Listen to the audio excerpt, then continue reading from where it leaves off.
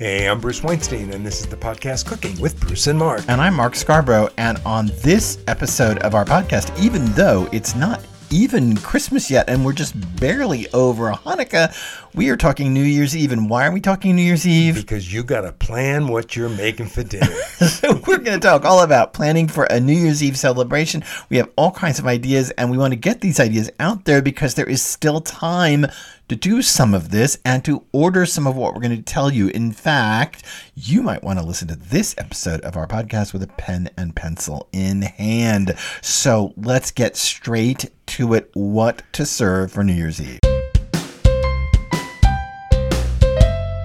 You know, New Year's Eve can be just as fraught for a lot of people as Thanksgiving. Oh. It is, and people freak out over Thanksgiving. And look, do you do a sit-down dinner? Do you do cocktail nibbles? Thanksgiving is the holiday that has diarrhea before and after it. It's just... And sometimes during. Oh, my God. People are so crazy about it. Well, New Year's Eve, too. Do you want to serve food at 6, at 8, at midnight? 2. Well, we didn't... Listen, when I was a kid, so now I'm just going to say that this is what kind of Southern Protestant home I grew up in. We didn't do anything for New Year's Eve, and then we ate once again a turkey at about 2 o'clock on New Year's Day. It was like the turkeys in a row, you know, Thanksgiving, Christmas, New Year's Eve. It was like bang, bang, bang. That's the only time turkeys. You would eat turkey, period. No, my gosh, you don't eat turkey other times. Don't be insane. What are you, some kind of non-Protestant person? Yes, I am. Okay, go ahead. So Mark and I love quiet New Year's Eves, and over the past few years, we kind of just sit around. We play bridge with another couple. Right. I serve steak tartare and chocolate chip cookies, and that has always been our thing. Is a very quiet evening person. I play a lot of bridge, and a quiet evening usually with just one other couple, and you know, drink some champagne, have chocolate chip cookies. If you haven't ever had chocolate chip cookies and champagne together, you are not living your best life.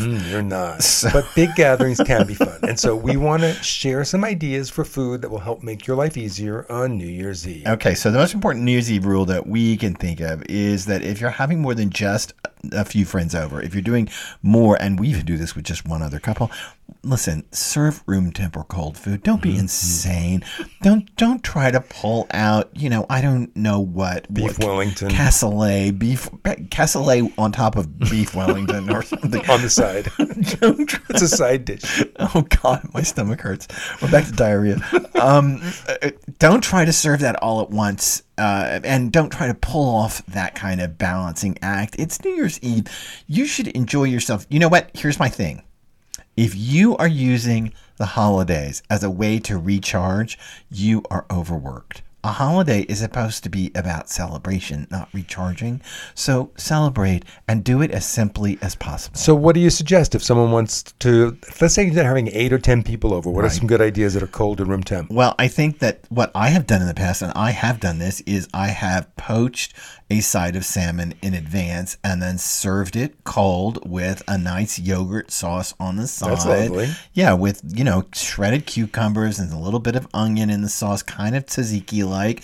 You have this nice cold poached salmon that you can make 2 or 3 days in advance, and then you just pull it out of the fridge and it's cold. I realize it's freezing outside, especially where we live in New England. It's freezing on New Year's Eve, but listen, it's so easy and it goes good with champagne. You can also do, you know, a beef tenderloin that's served cold. You can make that ahead and thinly slice it with some horseradish sauce. But here's the thing. But wait, if you roasted a beef tenderloin 2 days in advance and you kept it in your fridge, and then when everybody arrives, you pulled it out and let it sit out on the counter for an hour or so, and then slice it up, it's going to be near, not quite, near room temperature. Get some horseradish sauce. It's going to be delicious. And another thing you could do with that is smear that cold beef with mustard and roll it in chopped parsley. Yeah, that's a very classic way to do it. That's Bruce's old trick. He used to take beef tenderloins, cook them, and then after they were cooked, again, just to be clear, after it's cooked. And after it's cooled. After it's cooled and roasted and everything, then right when you're ready to serve it, chop up the parsley or a million herbs, thyme, oregano, rosemary, tarragon, do your pick. Chop up a billion fresh herbs so that it's all green on the outside. Coat the outside of the beef tenderloin in mustard. If you're me, it's got to be a no spanking mustard, like a really big Dijon mustard, and then just roll it in all those chopped herbs. Not only is it delicious, but it's beautiful because, you know, the yellow and the green. It's very pretty. And if you don't feel like cooking at all, you can order, you know, pre-cooked smoked beef tenderloin from Perini Ranch via Goldbelly. You all know about Goldbelly. Okay, say that again so we know. Go to goldbelly.com and put in the search thing, smoked tenderloin, beef tenderloin. And there was one that I saw the other day from Perini Ranch. That would be good. You can also, if you don't want to poach a whole side of salmon, you could buy a side of hot smoked salmon, and that will give you the same kind of texture. Mackenzie Limited, that's Mac, MackenZie Ltd, MackenzieLimited.com. They have them, and it's so easy. You just break off pieces and slice them. And may I also say that you can go right back for New Year's Eve to the old Jewish appetizing idea, right? And you serve smoked salmon and bagels and cream cheese and pickles.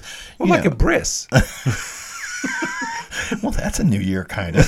It's a new something. Yeah, it's a new something. Something's been cut off. Anyway,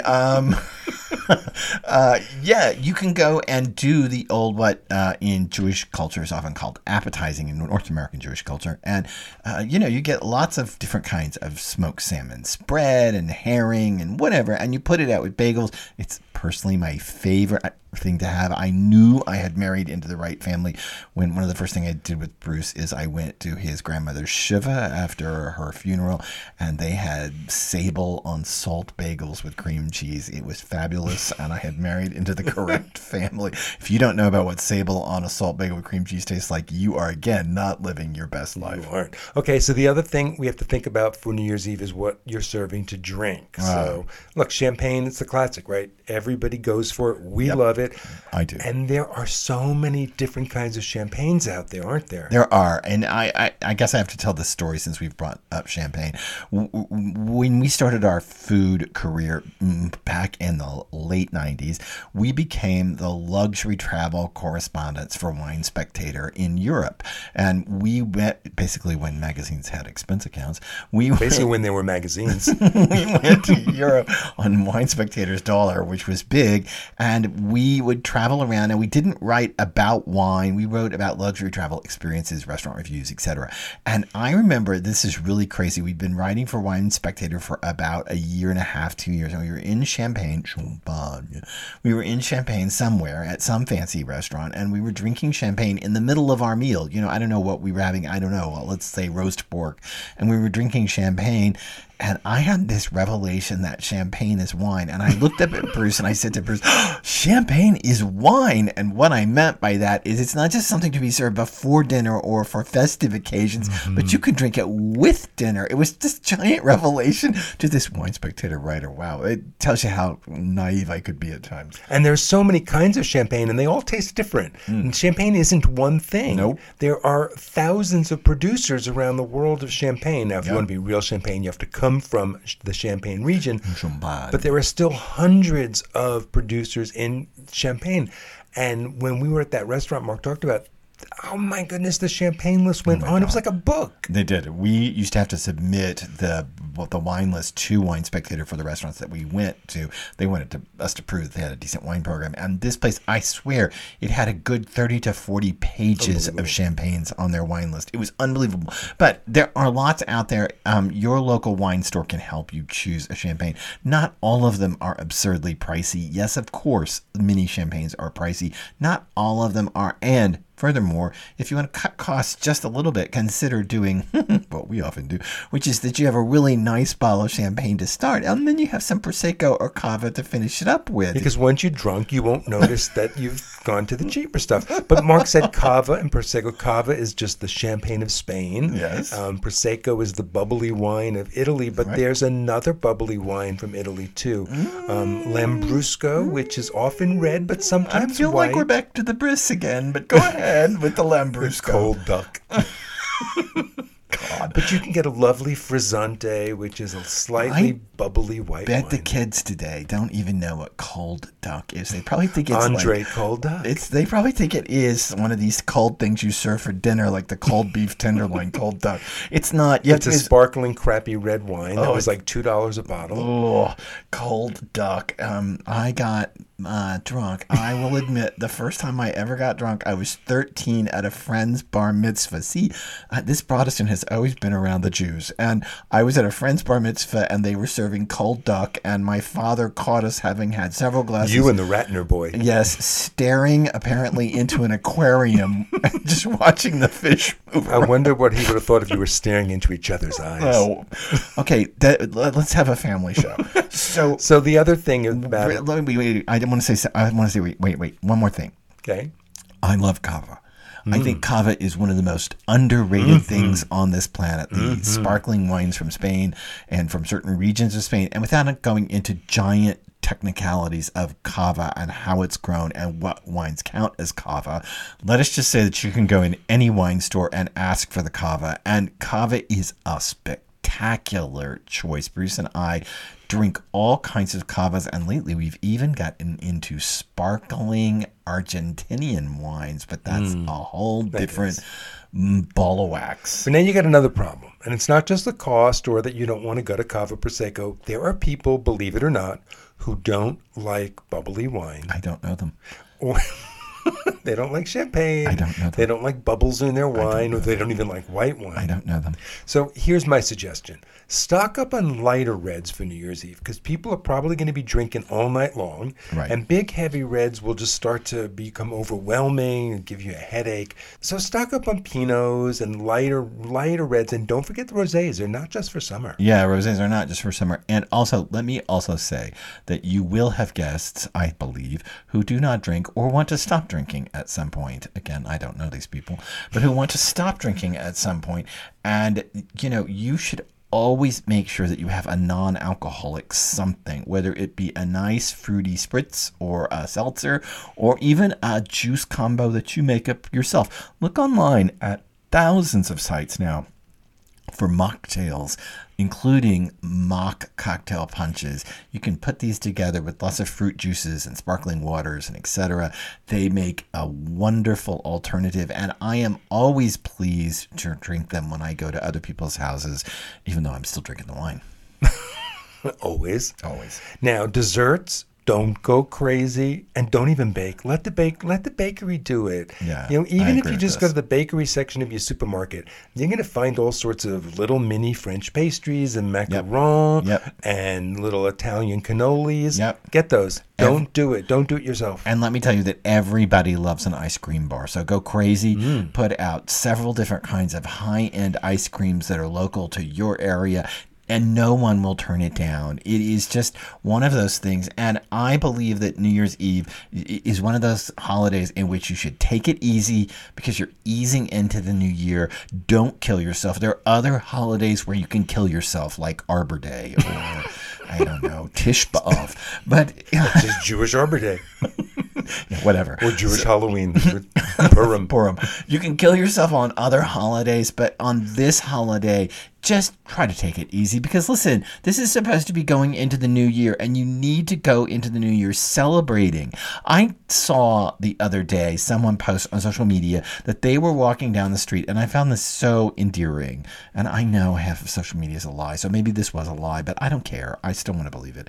That they were walking down the street, and there was an older couple ahead of them, and she claimed that he turned to her and said, "Well, honey, we made it to another December." And there was something so sweet about that, and you should take that spirit into New Year's Eve. We made it through 2021. Who could believe it? And we're on our way to 2022, and make it as easy as possible. And just a reminder, George Jetson was born in 2022. Oh, God. So he was conceived actually like last week. Oh, my gosh. Okay, up next, our 1-minute cooking tip. That is our patented 1-minute cooking tip in which, well, usually in slightly more than a minute, we give you the best of our cooking advice. And what is it this episode? Hold your skillet over the sink when you spray it with nonstick spray so you don't get grease everywhere. And this is a two-parter. Never, ever, ever spray the nonstick spray on the pan while it's over a flame. No, never. And Bruce is saying this because he's been cussed at by me way too many times, because he, of course, is very chefy, and he just picks up a pan and sprays it, and all of a sudden it's all over the counters and everything. And my mom always said, work in the sink. My mother mixes batters in the sink. She does everything in the sink so you can wash it down. And now I think that we finally have ascertained that nonstick spray goes all over everything. So work in the sink, as my mom would tell you. Before we move on to the next segment, I should say that please subscribe to this podcast, rate it, like it, give us a comment. A comment does wonders for the analytics. We're working hard. Do a little hard work in response, and we will most appreciate it. Thank you very much. Thank you for your support and your continued listening to this podcast. It's hard to believe how many thousands listen to it every month. Neither of us can really believe it as we sit here recording episode after episode. Okay, up next, Bruce's interview with McKenna Held. McKenna has bought Julia Child's summer home in France and turned it into a cooking school. So this should be a historical and also interesting interview. Take it away, Bruce. I'm so excited to be speaking with entrepreneur McKenna Held, who in a fit of inspiration and passion bought La Pichoune, Julia Child's vacation home in France, and began a journey that has led her family to the south of France, where you can come and stay in absolute luxury. And if you want, learn to cook in one of the most famous culinary households in the world. Hi, McKenna. Hi, thanks so much for having me. Thanks for coming on. So you've had a lifelong passion and obsession with all things French, haven't you? Yes, I say it's one of my endearing characteristics, but it also might be one of my annoying ones. I don't know. I read that you dreamed about learning about manatees with Jacques Cousteau. That's very endearing. Yes, it's true. When I was a little kid, that I really wanted to learn how to speak French so that I could communicate with Jacques Cousteau, because I thought for sure I wanted to study manatees and be a marine biologist. And the only person I knew who was doing work with manatees was Jacques. And I figured since he was French, I'd probably need to learn French to work on his team. That's so cool. So it's like the burning question. How did you end up with Julia Child's home? You know, I had watched The 100-Foot Journey about a year before the house came on the market, which if listeners don't know about it, it's a delightful movie. It's based on a book about a family that moves from India to the UK to France to open an Indian restaurant across from a Michelin star restaurant. And it's a beautiful movie about love and culture and friendship, and takes a lot of unique views about France. And it just hit me that I really wanted to move in France and just cook for people all the time. I was just kind of struck by the notion that that was even possible. I think that I had always heard and felt like France was unattainable unless I got a job. And then I realized France didn't have to be unattainable. It kind of sunk into my head, whether it was fiction or not, since the book is fiction. I started to believe it could be possible. So when the house came on the market, she was a Smith College graduate, Julia Child. I was a Smith College graduate. I saw it on an alumni forum on Facebook, and I was just so captivated by the house and its quaintness, and it felt very accessible, and it felt more affordable than a lot of the other things I was looking at in the areas I was living in. I was a ski instructor at Beaver Creek at the time, and I'll tell you, houses weren't that much cheaper than what I was seeing her house be available for. And I just kind of thought, well, it seems like the best opportunity with the best bang for its buck, marketing wise, business potential wise. Let's see if we can make it happen. So it was a combination of passion for France and French cooking and a business sense. You saw this house as a business opportunity. Absolutely. And I saw it as a historical opportunity, and I saw it as that conjoining, and also the fact that we had that through line that both of us were very tall people who graduated from Smith. It seemed like a really easy PR push, and it was. Did the house take much renovation, or did you have to fix up very much before you were able to open it up to allow people to come and stay? So it took about 6 people working more than full time for 6 weeks to get it ready, just kind of cleaning, decluttering, organizing. Kathy Alex, the woman who had lived there before me, had lived there for just about 20 years and had run a cooking school there and was in failing health. And so there was a lot of work to be done behind the scenes, but from the outside, that first year, at least, everything looked great other than decluttering and cleaning. And very quickly that changed. It was very clear that the deferred maintenance was rearing its ugly head. First, it was the septic twice, like complete redoing of septic systems. The second time it was the roof, realizing that it had a succulent garden living on it. And that succulent garden had thrived for about 10 years, but finally those succulents had done their job, pushing their way through the tiny little holes in terracotta, splitting tiles. Then it was clear that there were all sorts of other issues, electricity, and it was just kind of one thing after the other. So the first year, nickel, very easy, beautiful. And then since then, it's been a labor of love, but worth it for the most part. And how long did you have the house before you decided you were going to start your own cooking school there? I knew going into the buy that was the plan. I didn't know exactly how. I had this wild hair of an idea that I wanted to teach recipe-free cooking.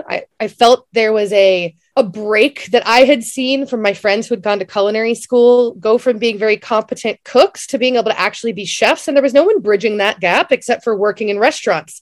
And then it's trial by fire. It's not actually learning and implementing the theories and practices. It's, if you don't do this right, I will cut you with knife. And then you're dealing with it that way. And I found that to be problematic, that there had to be a better way to teach people to cook. So I had this wild hair of an idea. We were going to go do this recipe-free cooking thing, but I had no idea how. And you call the school the Courageous Cooking School. Tell me the philosophy behind this Courageous Cooking School. Yeah. So we argue about the name regularly because we get a lot of clients who are like, I feel like I already need to be courageous. And we always like to remind people that no, the goal is to build greater courage, whether you are scared to boil an egg, because every egg you've ever boiled has split open and sent white flying everywhere, to the fact that you're an expert searer and you can follow recipes to the T, but the idea of making your own sauce makes you want to like completely just lose it. And you just get anxiety, that notion. And so we're looking at helping individuals really dive deep into what I call capacity to think on their feet and to think with their taste buds rather than to think from someone else's taste buds. Because that's what cookbooks do. They're a great way to approach things, but they end there. You're following someone else's taste buds. You're not following your own, and everybody has different tastes. They do. There is a little irony that this wonderful philosophy of cooking without recipes is happening in the home of Julia Child, who wrote so many cookbooks. Yes. But the irony's not lost on me. But she did teach fabulous techniques. And she did, in her shows at least, always have this philosophy that if it falls on the floor, don't worry about it, pick it up and serve it anyway. I mean, so it was never, perfection wasn't necessarily her goal. No. And I love that you claim that failure is now an option. Explain that. I think that failure is inevitable. And that's what scares people, is the inevitability of failure, because there's lost time when it comes to cooking. There's lost money when it comes to cooking. Like when a dish fails, you've lost the money, and people are on various types of budgets, and we have to be aware of that. And it is going to happen. And I think that's why a lot of people think that they are broken when it comes to cooking, because they will fail. And if they don't have a base understanding, recipes will naturally fail them, because medium-high heat on your stove, Bruce, is different than medium-high heat on my stove. I own 2 stoves. I have an induction and a gas. And my induction is vastly different. It doesn't even have medium-high. It goes from 1 to 14. Wait, okay, so medium-high is 9? No, medium-high is your food might burn and you might like set your steak on fire. And so I think being able to learn some of that takes time, and failure is inevitable. So it's not just so much that it's an option, it's that the only way to have success is to fail. And I think that being afraid of failure is natural, do not get me wrong. But if we understand that it's inevitable and we have the courage to fail anyway, it changes how we approach things. It won't change the budget. Like, don't get me wrong, if you are on a fixed food budget, that won't solve the problems by ruining a recipe. This is why good recipes are important. But if you're in a place where you're trying to get better at cooking and you have some flexibility to do so, going at it from a different angle, we have like a pyramid model that we teach where we encourage people to think differently about food. And it allows people to have the space to know that they will fail, but that the failures oftentimes are fixable if you have the technique down. Through this philosophy, you claim that anyone who loves to eat can learn to cook, and that you can turn any timid cook into a courageous chef. How do you do that? How do you turn a timid home cook into a courageous chef? Typically, what we do is come from an ingredients first approach, which isn't a new approach, but we really focus on the quality of the things that you're starting with being key, but also understanding the limitations of what you have access to. When people come to our school, we're in the south of France. We go to one of the best markets in the world. It's 10 minutes away. Why wouldn't we? Naturally, that's going to mean that your end result is going to be better than what you can do if you live in, say, a borderline food desert in the United States where your access to produce is really minimal.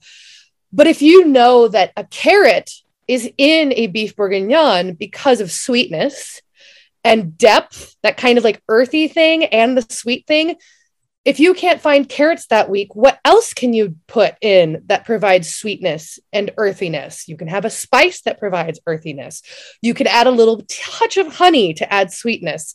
So if we start to actually break these things down and stop viewing things as like, must have carrot, must have onion, and knowing what those ingredients actually lend to a dish, we're able to find substitutions and replacements, which is, I think, super important. Yeah, I love that you are making this distinction. There is a difference between following a recipe and actually learning why you are doing that. And I think you can learn to cook with recipes. Obviously, plenty of people have done it for years and years and years. I just don't think it is the most efficient way to build a large cadre of skills and knowledges that allows you to cook greater options of things. It's a way, it's just not the most efficient. I know that COVID was really hard on tourist destinations and you were not immune to that. But the world is opening up again and people are coming back. I hope you are finding more people coming. Are you full? Are you registered out? Are people signing up? Yes, kind of. It's very hard. We're a small community-oriented cooking school for 6 people. And I think we've been told for a year and a half that that's exactly what we shouldn't be doing. But we had a fall season. It was abbreviated, but we had 5 full sold-out weeks instead of 8. So that was great. It was a breath of fresh air after being closed for a full year and a half. And yes, we're starting to see people sign up. I think there are a lot of people who rescheduled for next spring to wait to see how fall went. And we're like, let's see how many people get COVID. 0, not a 1. We're very good, lucky and very grateful that the rules of coming into France include vaccinations and tests and the things that keep a small community like ours safe. We don't go very many places. So it's really just like you come to us and then we're together. And so the risk factor is pretty low. We're not even slow travel. We're immersive in one place within 20 miles travel. Like we're really close. So yes, slowly but surely. But the fall brought a lot of joy and brought all the right people at the right time. The type of person who's going to travel at this point during COVID is going to be unique. And you're also going to find a clientele who want to come with a passion, and their passion is going to match yours. And that's going to be the success of learning to cook with you at La Piche. Absolutely. McKenna Held, thank you for spending your time. Thanks for telling us about your cooking school at La Pichoun. If people want to find out more and availability, they can go to www.lapeetch.com, and they can read more about the school or just renting out Julia Child's house. Lots of good luck with it. And look forward to maybe coming out there and seeing you in France. Ooh, please do. That was a great interview and extraordinarily wild to have a recipe-free cooking school in Julia Child's own home. It's kind of a wild idea. I love the chutzpah of it. Wait, let me do that in the Protestant way. I love the chutzpah of it. Oh, dear. And I love the whole story behind it. So finally, our prototypical last segment, what's making us happy in food this week? And I think you're up first. For me, it's parsnips. I am loving me the parsnips, especially done in the air fryer. Yeah, talk about that. So you peel the parsnips, you cut them into like little size of baby carrots. So like the thin ends, you could just cut into 1-inch pieces. So you cut them lengthwise down the parsnip, right? Well, I cut off the bottom part that's pretty thin, and then the fat part I cut down the length of it into quarters or 6, depending on how thick it is. So everything's about the same size. Okay. And I just toss them with a little bit of olive oil or spray them in a bowl in the sink. And then they go into a 400-degree air fryer for about 20 to 25 minutes, tossing them around, and you have parsnip fries that are unbelievable. They really are unbelievable. We've had more parsnip fries in the last few weeks than you could possibly imagine because we both are just in love with them. You can serve them with ketchup. Yes, indeed, you can. You can air fry them and have air fried Brussels sprouts on the side. We've done that several times in the last few weeks. Air fried parsnips are an amazing thing. And what's making me happy in food this week is duck. Duck is a fabulous thing, and Bruce roasted a duck the other night because I asked for it, and roasted duck is still one of my all-time favorite things in life, and you should consider roasting a duck for your friends at some celebratory event, although not New Year's Eve because it's too much work. So here's the thing about duck, though. It's very fatty, and a lot of people don't like to roast it because it smokes up the house. So here's the way I do it. Put the duck on a rack in a covered roasting pan. So you have like one of those roasters with a cover, and you put a few inches of water in the bottom, and you steam the damn duck for an hour. And first you have to poke the skin like with a fork. Do it on an angle so that you're really not going into the meat. You just want to poke the fat. You steam it for an hour, like so much fat comes out, it's crazy. Then take the duck out of that pan, let it sit on a cutting board for an hour or so till it's dry. Really important. Then I salt it like crazy, in and out. Then I heat the oven up to 375, and I roast the duck for 45 minutes breast side down, then 45 minutes breast side up. There will be almost no fat in the bottom of that roasted bait because it all came out in the steamer. Yeah, and you know what? Duck doesn't have to be a cardio killer. It can be a fabulous dinner, and roast birds are fabulous all around, and I loved my roast duck. I can't wait for the next one. So thanks so much for listening to this episode of the podcast, Cooking with Bruce and Mark. We hope you enjoyed what you heard, and we hope you will come back for another episode. And we hope you'll subscribe so you won't miss a single episode of Cooking with Bruce and Mark.